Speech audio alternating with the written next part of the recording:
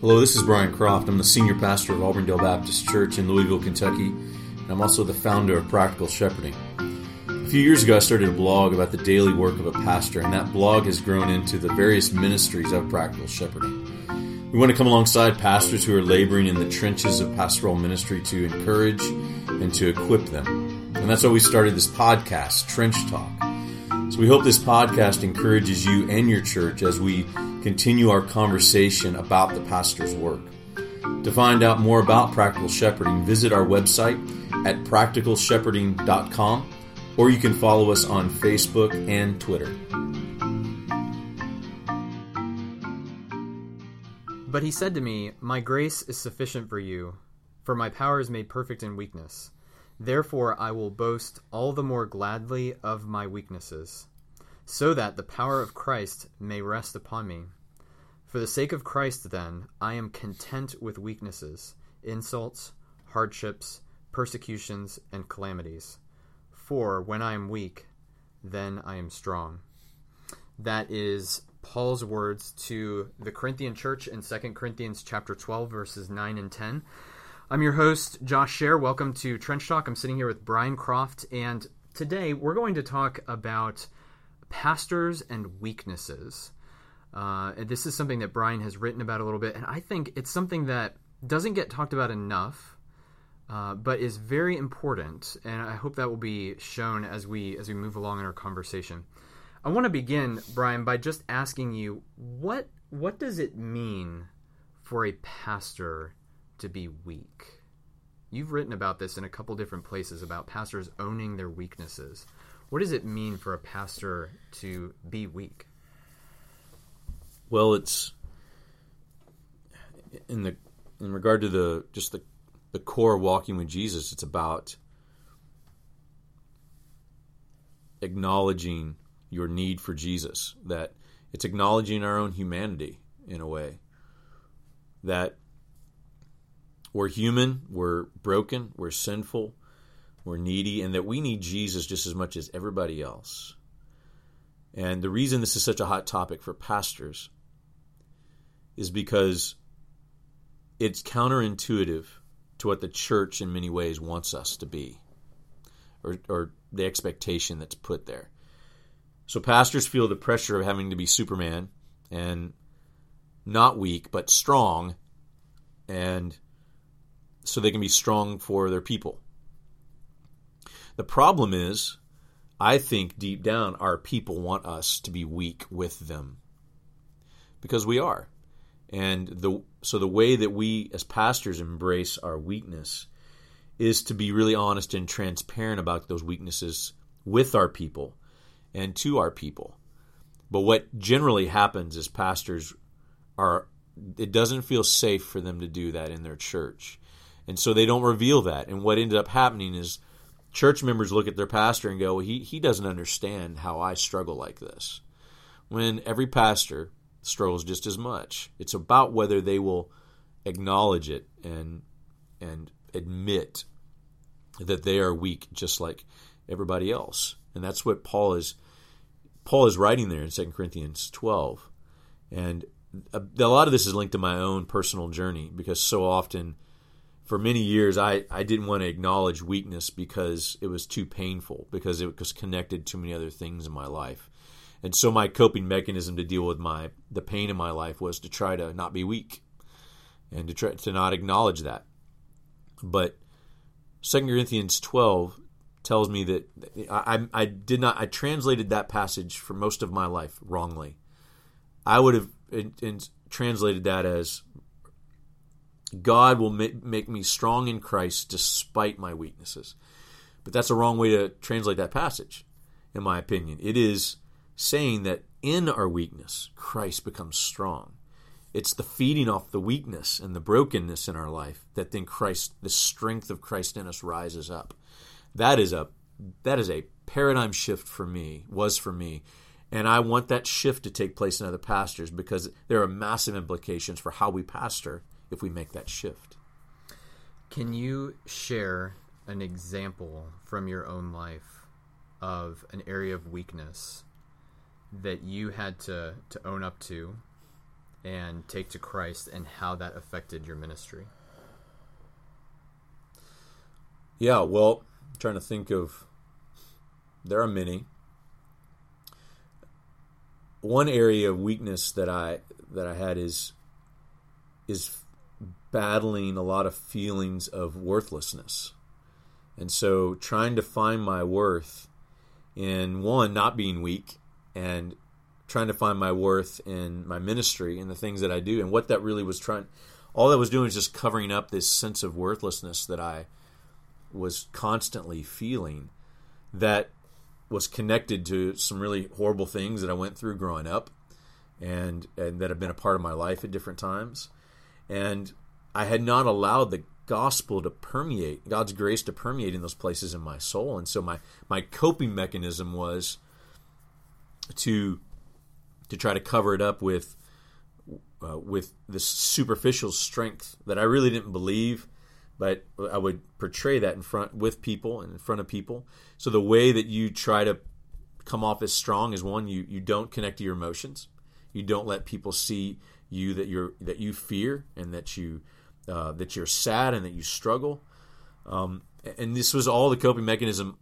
Was all underneath it. I just felt this general worthlessness, and I had to come to grips with the fact that that was the reality, and that I had to find my identity in Christ, not in the things I do, and not in what people thought of me, and not in those kind of things. And so embracing that as just who I am. It was a matter of just, when you embrace your weakness, the weaknesses are already there. It's not like you got to create them. The weaknesses are already there. We have to then see them, know that Jesus loves and accepts us in them, and He already knows them, and we embrace them as who we are. And in the embracing of that weakness, it was amazing. There was a freedom that just came with that, knowing that Jesus still loves me the same in them, and it took the power away from feeling like I had to do things to earn approval, and had to do things to be valuable. And Jesus makes all that possible. And when you embrace your weakness, the strength of Christ rises up in that. So there's all kinds of examples. I'm trying to give an example that's something that was really just rooted deep in my soul. Mm-hmm. This showed up as perfectionism in my life. It showed up as me being a control freak. All those are ways of me trying to falsely live, to try to cover up what's deep down going on. And I had to face that weakness, that broken part of me. And when I did, the strength of Christ just rose up. How has that changed your ministry and how you shepherd people?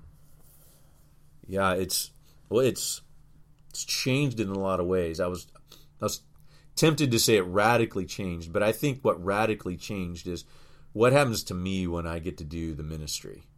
So I've always done the work, and to the best of my ability, feel like I've been faithful in doing that. But what embracing your weakness does, and who you are, is you're less motivated by what somebody thinks of you in this moment, and you're less motivated by this person making you feel valuable. So you're able to just kind of let go of a lot of those things. You're able to connect to your heart more. So I'd say that's one of the biggest things for me. Mm-hmm. So I've kind of always been known as an extrovert, friendly, warm person. I mean, it's and that part of my personality has always been there, and that helps you as a pastor. But I think what has changed a lot for me is, especially in a one-on-one counseling situation, I'm able to be compassionate and empathize with somebody in a way that I could not before.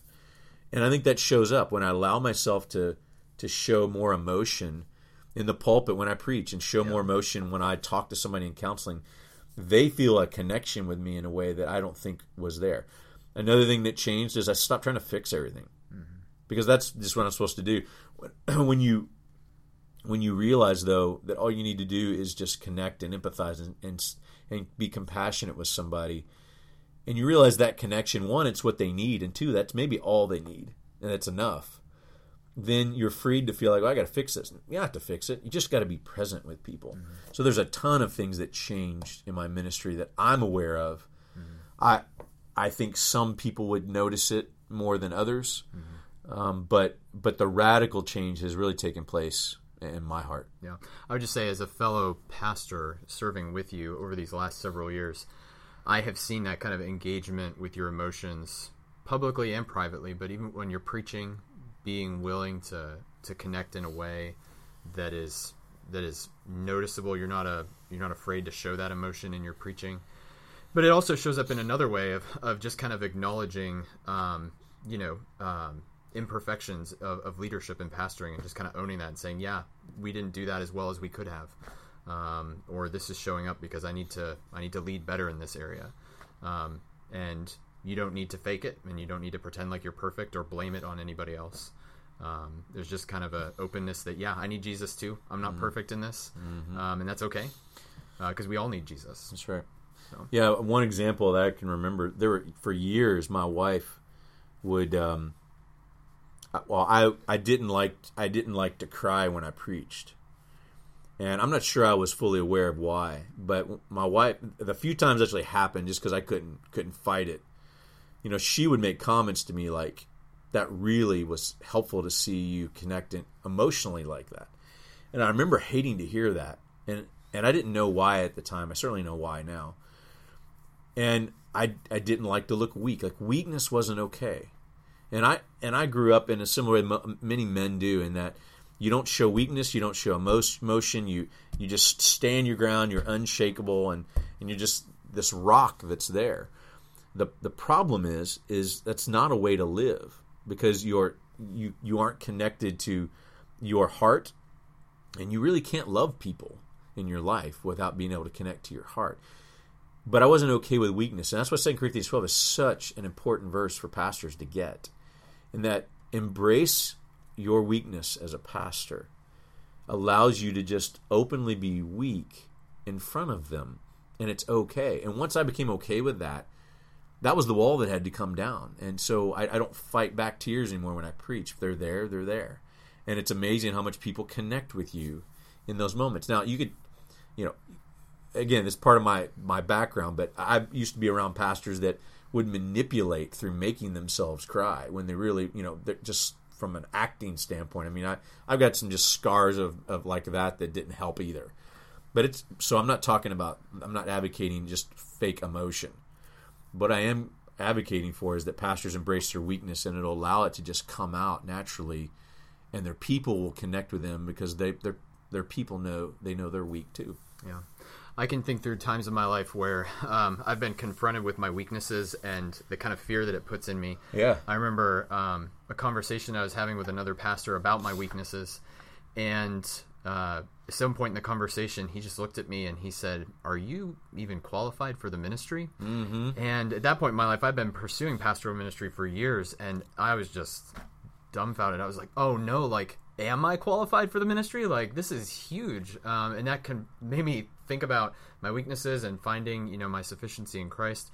What are some reasons, and I know it's going to be different for each pastor, but what are some reasons that pastors are afraid to talk about their weaknesses or to embrace their weaknesses? Yeah, it's a great question, because there is legitimate reason to fear in some ways, because there is this really high standard that is put on pastors. And so that's why the church in general doesn't feel safe place for a pastor to show his weakness. So I would say that it is important as a pastor to discern what is going to be helpful to share in your weakness and what isn't. So, we did a podcast recently that we got a lot of traction with in regard to pastoral friendship. So if you didn't listen to that podcast, you should go back and listen to that, because that is a conversation with myself and one of my dearest friends who's a pastor, and we meet together, and I'm able to lay all my weakness on the table with him, and I know he loves and accepts me in that place, in a way that not every churchman is going to do in your church. So you need to be careful about what you share, but it's not an all or nothing. So I would encourage pastors to say, okay, there are certain things, there are certain sins that are more taboo than others. And so there are ways to embrace your weakness, to share about your weaknesses, and without, just say, sharing something that may get you fired. And that's just the reality, and that's why pastors won't share a lot of things. They're afraid for their job. They're afraid for their ministry. So, if a pastor is if he's got a woman in his congregation that he is attracted to, well, he probably doesn't need to give that as a sermon illustration, but he definitely needs to tell that close friend of his and that pastor, and maybe that other another pastor in his church that he trusts and he can open up with and embrace his weakness with. So that's an example. There are certain things you don't want to stand up and share in the pulpit, per se, because it's not a safe place to do that. But there is plenty you can share in the pulpit, and I've just learned that anytime there's an application I'm trying to give to our church now, and I connect it to myself, and I see, I'm not good at this either. Actually, and Josh knows this, and I do this a lot more now. I'll put myself out there and go, I actually stink at this, and here's why. And that's me owning my weakness. That's me owning I'm not perfect. And it's amazing how much people connect with that when they realize you first volunteer. That's why, I heard years ago C.J. Mahaney gave some wonderful counsel, and that's tell incriminating stories about yourself in your sermons. Like, stop using yourself as the example to follow in this way. I did it this way, and I did it so well, then you should turn around and do it this way. Just try to stay away from using sermon illustrations that talk good about yourself, and use sermon illustrations that show, I struggle with this too, and so I'm talking to you just as much as I'm talking to myself. That's a good, helpful way to start to embrace your weakness in a way that's not going to threaten your job, and it's a way that's even not going to, make people judge you. Maybe they will. I don't know, but that's a good place to start. You have written this in your reflection of your 20 years of ministry. You said, "I have learned that a pastor who will own his brokenness, weakness, and neediness for Jesus in an honest and authentic way before his congregation is valuable and serves a church faithfully." If somebody's listening to this and they have never thought much about their weaknesses, or they try to push it away and not think about it on purpose, what would be some of those first steps that you would encourage them to take personally before they take it public? Personally, just to deal with their own weaknesses before Christ, and then what would you encourage them to do in their ministry as a pastor to embrace their weakness to be an effective pastor in the way you've described here?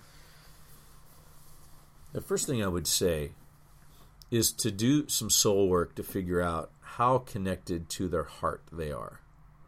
So I think a lot of men think that they love, but they're very closed off emotionally. And so I think most men who grew up in America, many of us had families and fathers that taught you emotion was bad and don't show weakness. I mean, it's and in many ways we were raised the exact opposite. I think what the Bible reflects a good, strong, godly man is. And so I think you need to start with asking a really honest question. How connected to my heart am I? And what do I need to do to let go of that and allow yourself to begin to connect to your heart in a way that maybe feels scary and unsafe? But that's where it has to start, because I think the outpouring of connecting with people's hearts has to come from your own. Mm-hmm. So if you're not connected with your own heart, we're really connected to our minds well, typically, but we're not connected to our heart as much. And so we want to have a more balanced approach. Yeah. I think that kind of opens the soul in a way when we connect to our heart.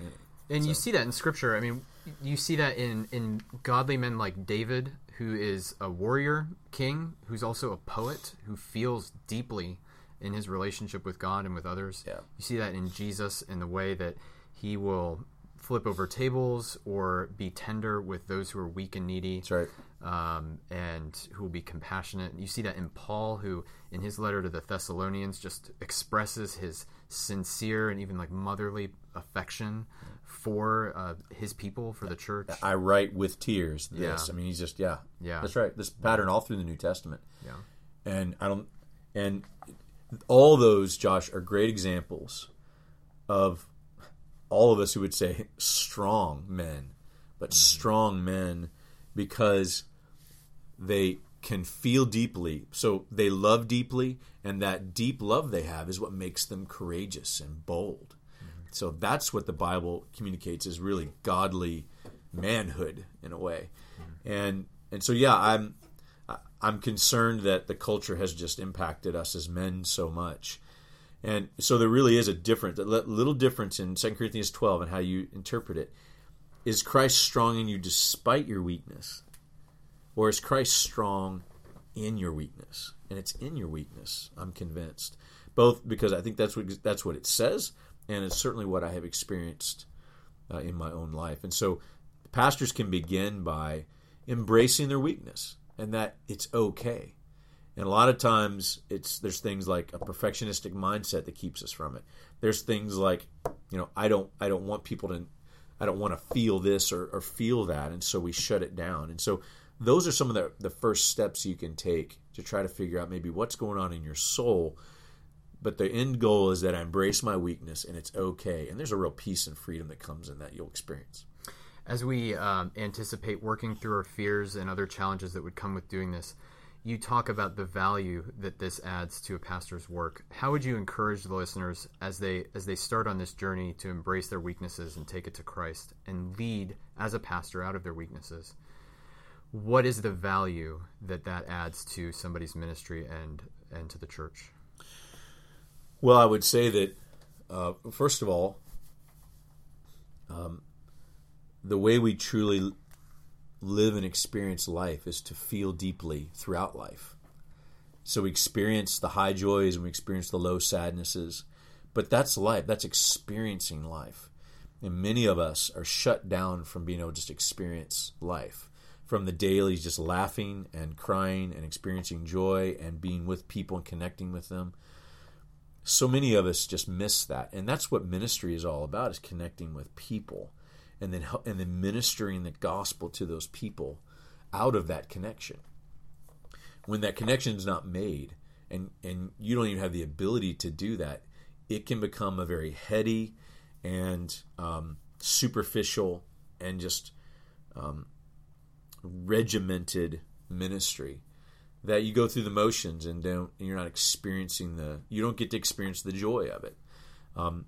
The value of it is the relationships you get to have with people on such a deeper level than you do otherwise. Instead of trying to fix everything when somebody sits down for counseling, and you just do what Romans says, and you just weep with those who weep in appropriate times, there is special things I think the Spirit does between two people in those moments. So I think there's all kinds of value in this. But ultimately, it's how we walk with Jesus. So the value of it is that we walk with Jesus in a close, personal way that we're meant to. And out of that, we're able to have peace in our own soul. And then we get to help people know how to experience that peace.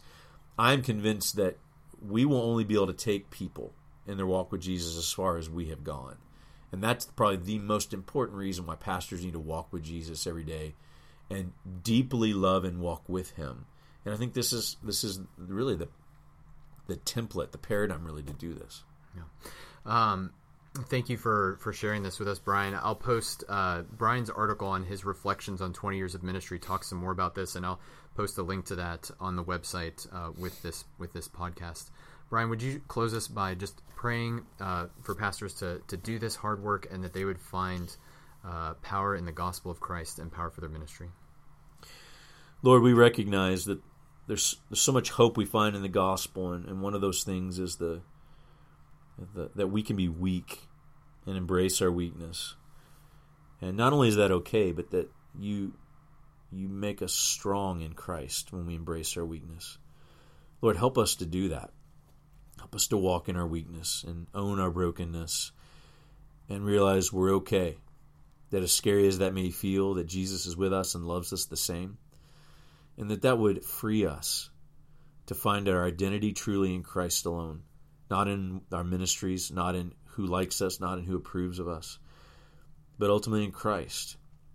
Lord, begin that work in whoever is listening to this now. Use your Spirit, Lord, to ring in their heart and their conscience that this is right, that this is what Jesus wants us to do to minister and shepherd his people. So, Lord, begin that work in each man, each person that would be listening to this, And we pray, Lord, that it would move to a deeper connection with others, a faithful ministering of the gospel, and ultimately your glory. In Christ's name, amen.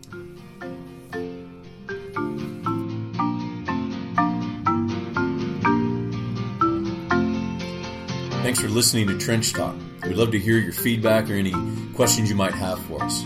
So to get in touch with us, you can email us at brian@practicalshepherding.com, or you can contact us through Facebook or Twitter. You can find out more about Practical Shepherding at our website.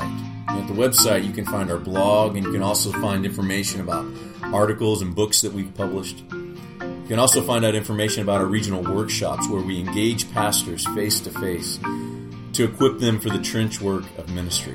So until next time, may the God of peace, the great shepherd of the sheep, equip you as you labor in the trenches of pastoral ministry.